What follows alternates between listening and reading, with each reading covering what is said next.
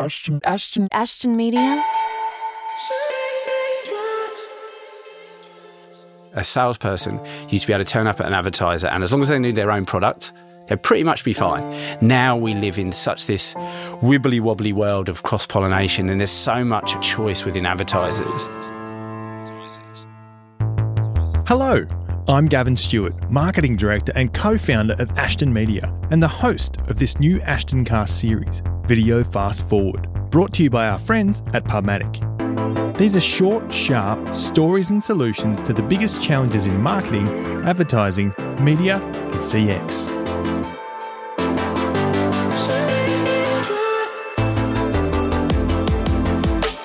Please make sure to subscribe, rate, and comment, and tell anyone you know that is interested in this industry about this podcast and your favourite episode. You can find Ashtoncast on all of the major podcast players: Apple Podcasts, Spotify, Google Podcasts, Stitcher, and more. Go to ashtonmedia.com.au/Ashtoncast for more info.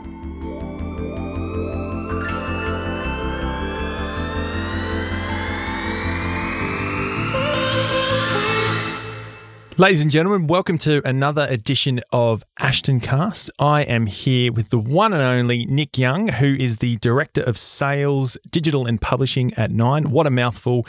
Nick Young, welcome to Ashtoncast. Thanks very much. Good to be here. Mate, can you tell us a little bit about yourself? I've been in media now 20 years. Currently, obviously, work for Nine. I look after the sales, programmatic, operations, tech and data functions from a commercial perspective at Nine.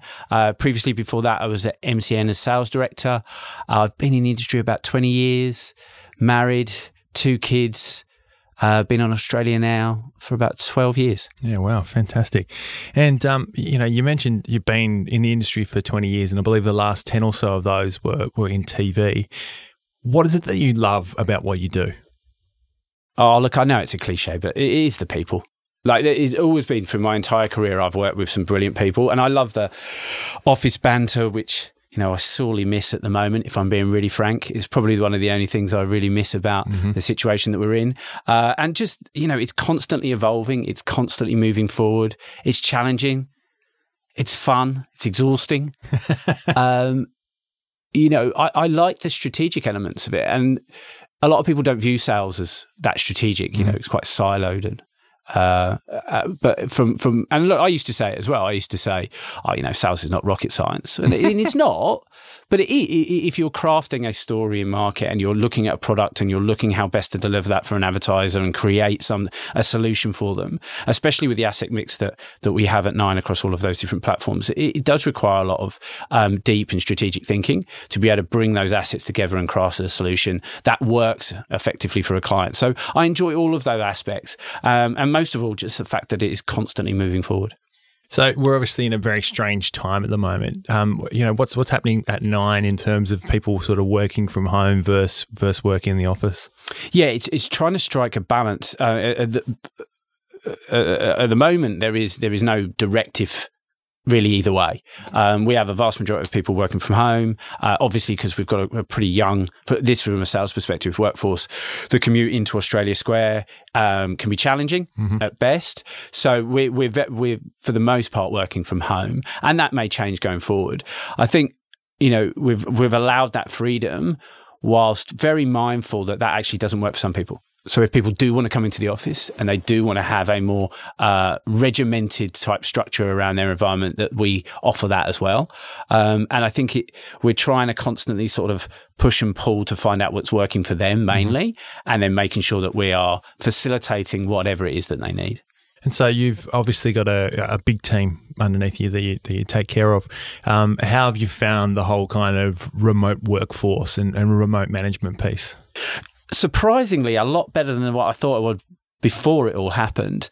I think the basic functions and the basic processes are there and in place. I mean, the daily check-ins and all of those things that are new to a VC type environment are actually quite rewarding to do and have gone very well. But my one thing around that, especially when you're dealing with an eclectic workforce across many different groups and ages and different styles is the ability to sit in front of someone and pick up on non-verbal cues around how they're doing in their job space. Sure.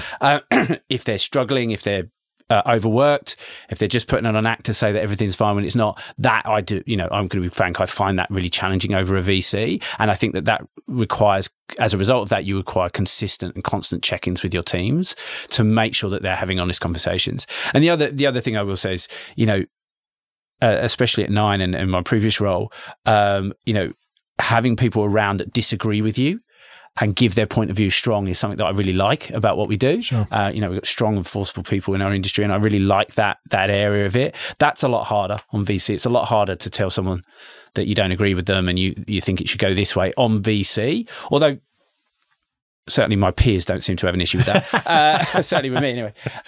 Polite on VC with Nick Young. No, that's definitely gone. But I think that those are the things that have been more challenging, and that's why there are certain times in certain areas that we try and get people together in the appropriate ways and social distancing to be able to sit in front of each other and have that face-to-face communication. Yeah, like ideation and problem solving. Absolutely. And, there's nothing like being able to bounce something off someone quickly, right? Because 90% of our communication is non-verbal, and you just miss that stuff when you're on VC, right? It was really highlighted yesterday. So we had an on-site yesterday with the digital and publishing teams, and there was a group of us in a room. It was a big room, socially distanced, and the conversation is far more freer to go into different direction face to face than it would be on VC. That said, in terms of the functioning capabilities, the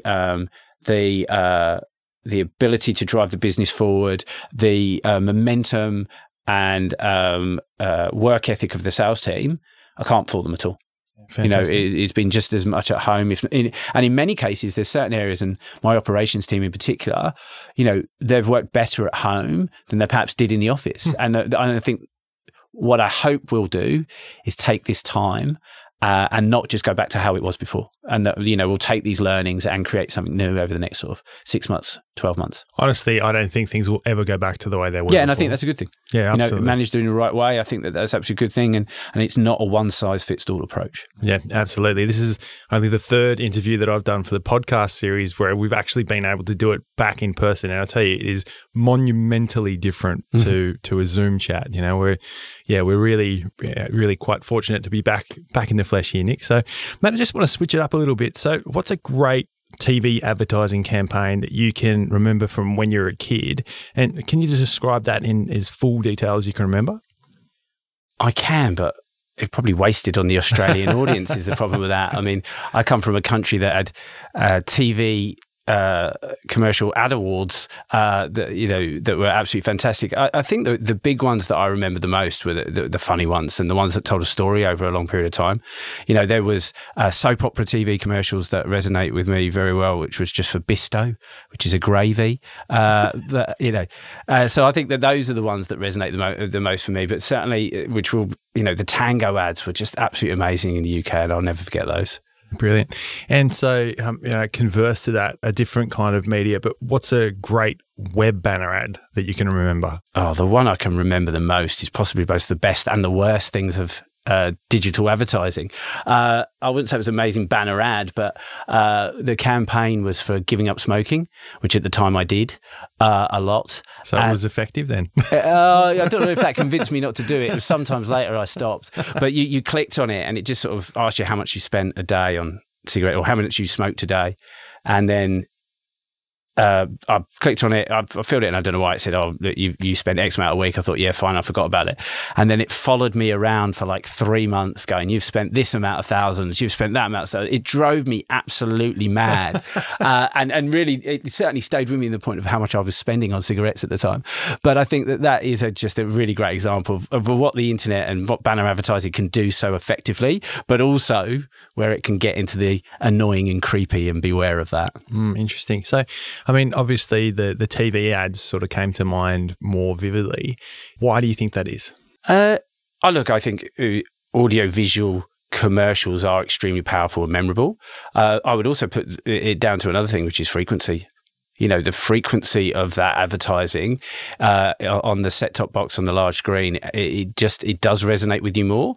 But that's not to say it's any more effective. Certainly memorable, but more effective and driving the outcome, I would say, that equal, banner advertising or high impact advertising versus audio-visual advertising. They all have different functions that work very, very well. Interesting. And I know prior to us coming on air, you mentioned that your wife also works in media, and you've got young kids. So what's the discussion around the young table around the importance of advertising? Well, it pays the mortgage, so that's how important it is. So don't skip through the ads. I caught my kid trying to skip through the ads the other day, which I refused to let them do. I'm a horrible parent. Look, we don't go home to discuss advertising the same way most people don't go home and talk about their jobs in great detail. But certainly from our perspective, and I wouldn't say this is just our children, I would say more generally the children around our house and friends' children, is there's an understanding around advertising of almost that transactional nature, that I get advertising and I get this piece of content for free, wherever that may be. There's that understanding between the two. And I think that there is obviously a healthy questioning of the messages within those advertising, which I think is really important, especially when you're looking at more of the digital devices. We talk heavily just around the difference between, the quality and standards of traditional media organisations versus, less reputable programmatic advertising that you may see. Are there any user experience concerns that you have with OTT and CTV advertising on your platform? Are there any that you've found when using other platforms? From a BVOD perspective, for the last 3 years, we've been, going at pace, significantly growth. And at the start, certainly in the first sort of 18 months to 2 years, there was significant challenges. There was, ad frequency issues, buffering issues, as we've talked about. Even sound went up higher. So there has been those issues. But I think more recently with, server size and ad integration with, just the improvements around ad exchanges and ad servers and all of the different things that DSPs and SSPs are working together, all of those improvements around it have actually put our service now is pretty similar to that of linear. Mm-hmm. And actually, when you look at from an audience perspective, when we get feedback from our audiences, that area of the feedback or the negative feedback that we used to get has dropped off to almost nothing now. Great. So it's never perfect, but on an individual person by person basis, but as an industry, I think we've really solved those issues. Yeah, interesting. You think you touched on this a little bit before. How do we kind of balance the kind of user experience piece with the trust piece? What are your thoughts around that?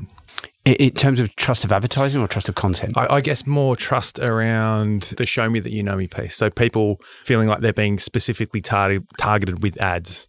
Of creepy advertising. With creepy advertising. Look, a lot of that is creative. Mm-hmm. And I think that there's been some really good work in being able to personalise creative quite well, especially in the mobile space. But it draws a very fine line. So I think more broadly targeted messages that are creatively driven work very, very well, mm-hmm. as long as they're not down to that unique individual person. And then using the data and the smarts and the audience insights that we have to be able to make sure that it's hitting the right audience in the right time and the right way. Okay. Very interesting, mate. And obviously, many of the biggest platforms in streaming don't run advertising. So we're talking Netflix and Stan, Amazon, Apple and Disney. Why do you think this is? And do you think this is going to change in the coming years? I don't think in the foreseeable future these guys will be flipping to an ad model, because I think they've built up a relationship with their audience, which is you pay for this content and therefore you get it, unfiltered in every sense of the word. That said, I think audiences really do understand the difference between, a transactional relationship around paid for, subscription-based, and that of a free medium giving away advertising. Could there be a blend between the two? Maybe, but I think that they're very focused in building up their global audience based on the single model that they've got at the moment. And the only way that really starts to change that is when you tap out in that area, and as ever, you invest more and more in content to get there, content cost rises, and you need that revenue stream to come in. But I think, to be fair, they're all doing reasonably well as it is. I can't see them changing the model too quickly. So you don't think that they might kind of start to flip towards more of the Spotify like freemium type model? It's a really good point. And yes, maybe in time. I don't see that in the near future, as there just seem to be, from an outsider looking in, so invested in actually just driving out the current subscription model that they can and competing with share within that. And I think that is the important aspect of their business that they are currently focused on. I would be surprised if they tried to confuse that message at this stage, but that's not to say in 2 years' time, as subscriptions do start to sort of plateau, that they won't look for those extra revenue streams. Do you think the emphasis on data and analytics has potentially taken away focus from the creative side of advertising? And if you do, like how can we bring back that balance? I think to a certain degree that's true, and in pockets. And there's no doubt that the sweet spot happens when you've got a great creative and it uses all the data and insights to be able to accentuate that from an audience perspective. Or you can bring those two things together to really sort of kick it into gear. I think that we have definitely put a much greater focus on the analytics and measurement of campaigns rather than the judgment of creative. Although, I think that's because probably there's not been capability of that to be able to do it before. So although I think that we've definitely dialed up that area, creative is still so much important. The ads that we talk about are the ones we remember, not the ones that were targeted to us. Sure. If that that makes a lot of sense. Yep. And I think that if we work harder on bringing both of those things together, you'll see a far greater result and far more effective campaigns. And so I know we kind of talked a little bit about, your experience as a kid with the ads that you remember, but you said you've been here in Australia for the last 11 years. Are there any ads that really jumped out at you in maybe in the last few years? I know for me personally, I think the stuff that Aldi have been doing is hilarious, and it really resonates with me on an emotive level because it's really funny, right? So what about you, Nick? Everyone will sound biased, but it's got to be the Uber Eats campaign. I thought it was absolutely fantastic. And the way it just seamlessly brought the two things together. For the first couple of times, you were still taken in by it. Yep. And it's still massively memorable. Yeah. Not to follow a similar theme, but I quite like Snoop Dogg's one, which is Menu Log. Menu Log. That's great. But that's more just because Snoop Dogg's awesome. That's brilliant. My whole family watches that and our heads bop along to it. My kids are just going, that guy's cool. And I'm like, he is. He is cool. That's Snoop Dogg. But, I loved Uber Eats. I thought it was just really well executed and really well delivered. Yeah, I couldn't agree with you more there. And what perfect timing for those guys with everyone being in lockdown, right? It's brilliant time for a great ad. So let's change it up a little bit and have some fun, shall we?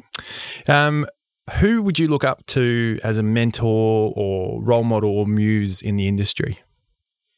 I've been asked this before and I've sort of stuttered around it because I don't really have a mentor or haven't really ever pursued one.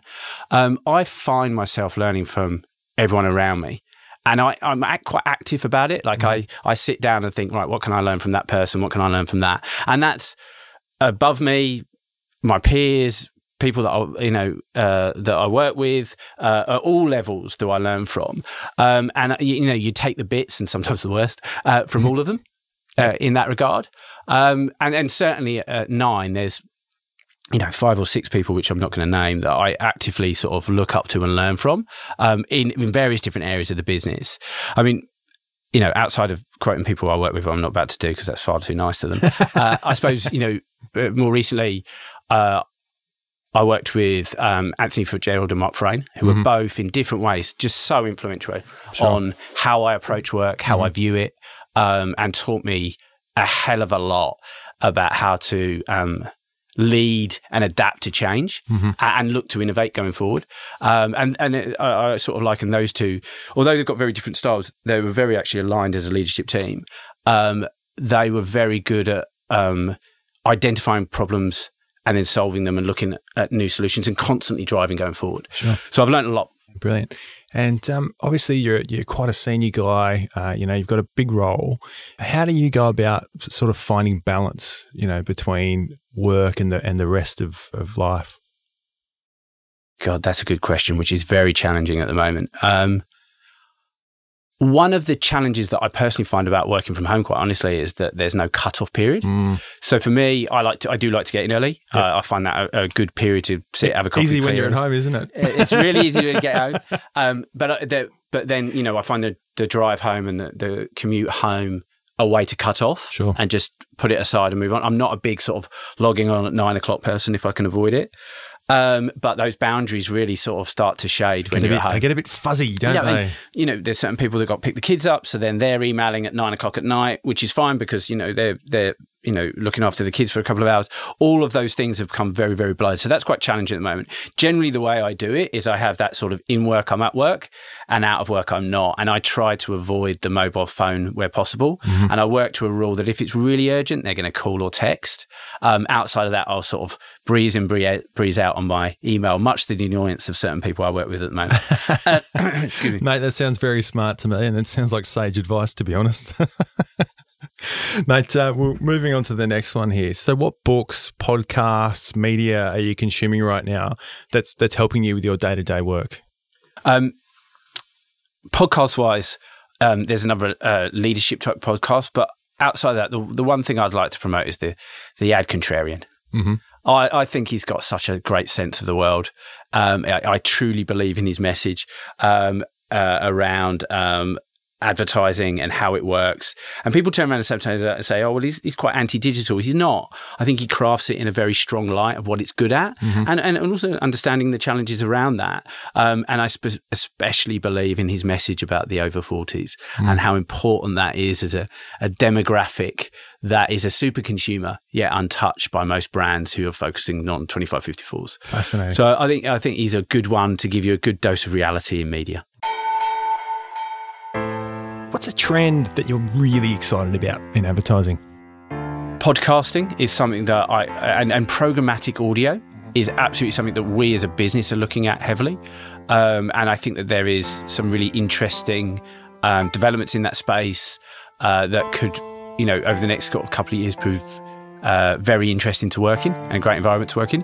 BVOD, no, it's only 3 years in and it's still growing and we're still learning and we're still doing things differently. And I think that that's obviously a massive space for me personally.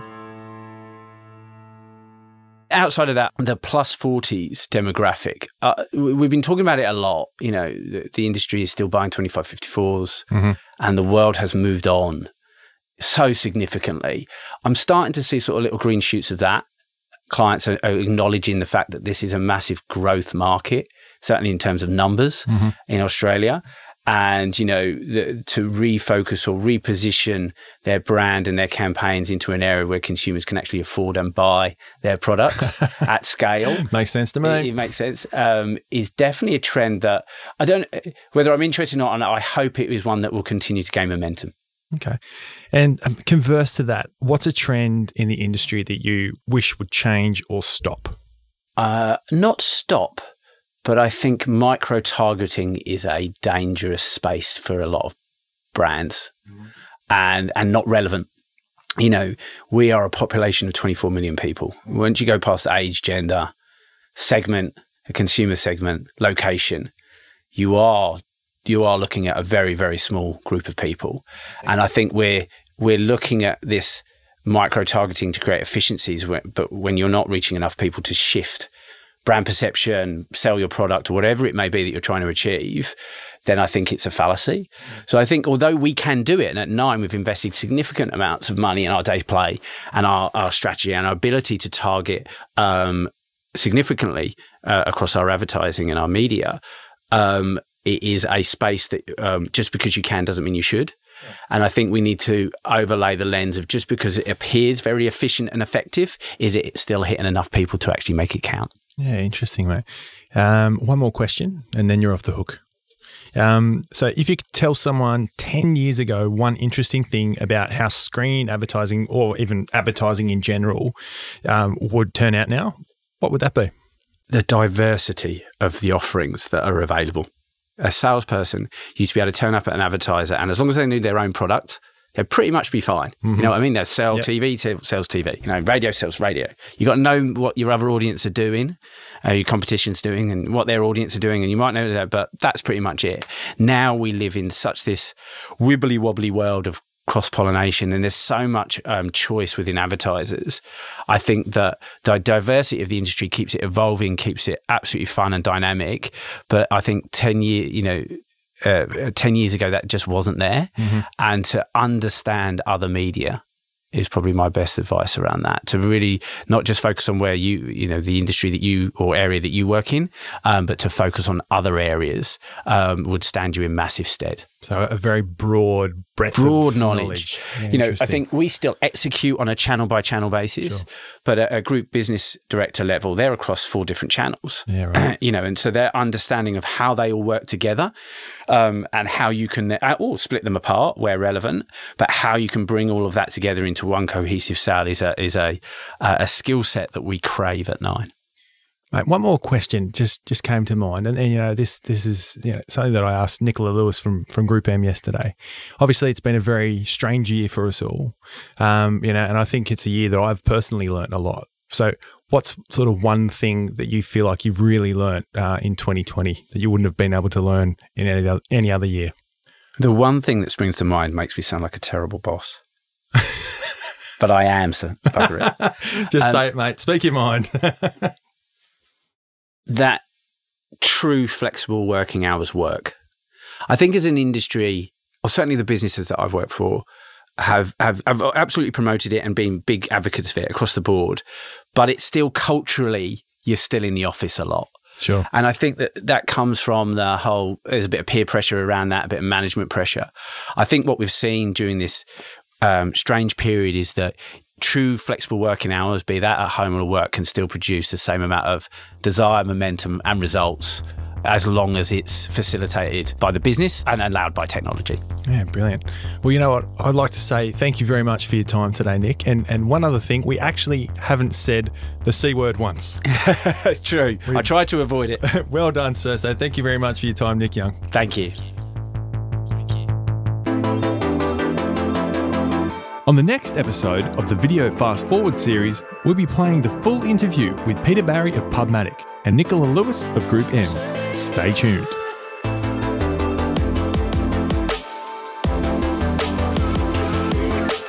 This Ashtoncast series was proudly brought to you by our friends at Pubmatic.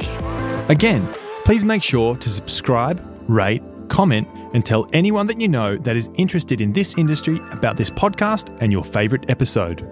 You can find Ashtoncast on all of the major podcast players: Google Podcasts, Apple Podcasts, Spotify, Stitcher, and more. Go to ashtonmedia.com.au/Ashtoncast for more info. This episode was produced in collaboration with Ashton Media and Podpaste here in Sydney, Australia. Executive produced by Gavin Stewart and the team at Pubmatic. Supervising producer, Darren Lake. Audio production, sound design and engineering by Eamon Connolly. Story writing producer, Aidan Mullins. And podcast management by Michelle Lee.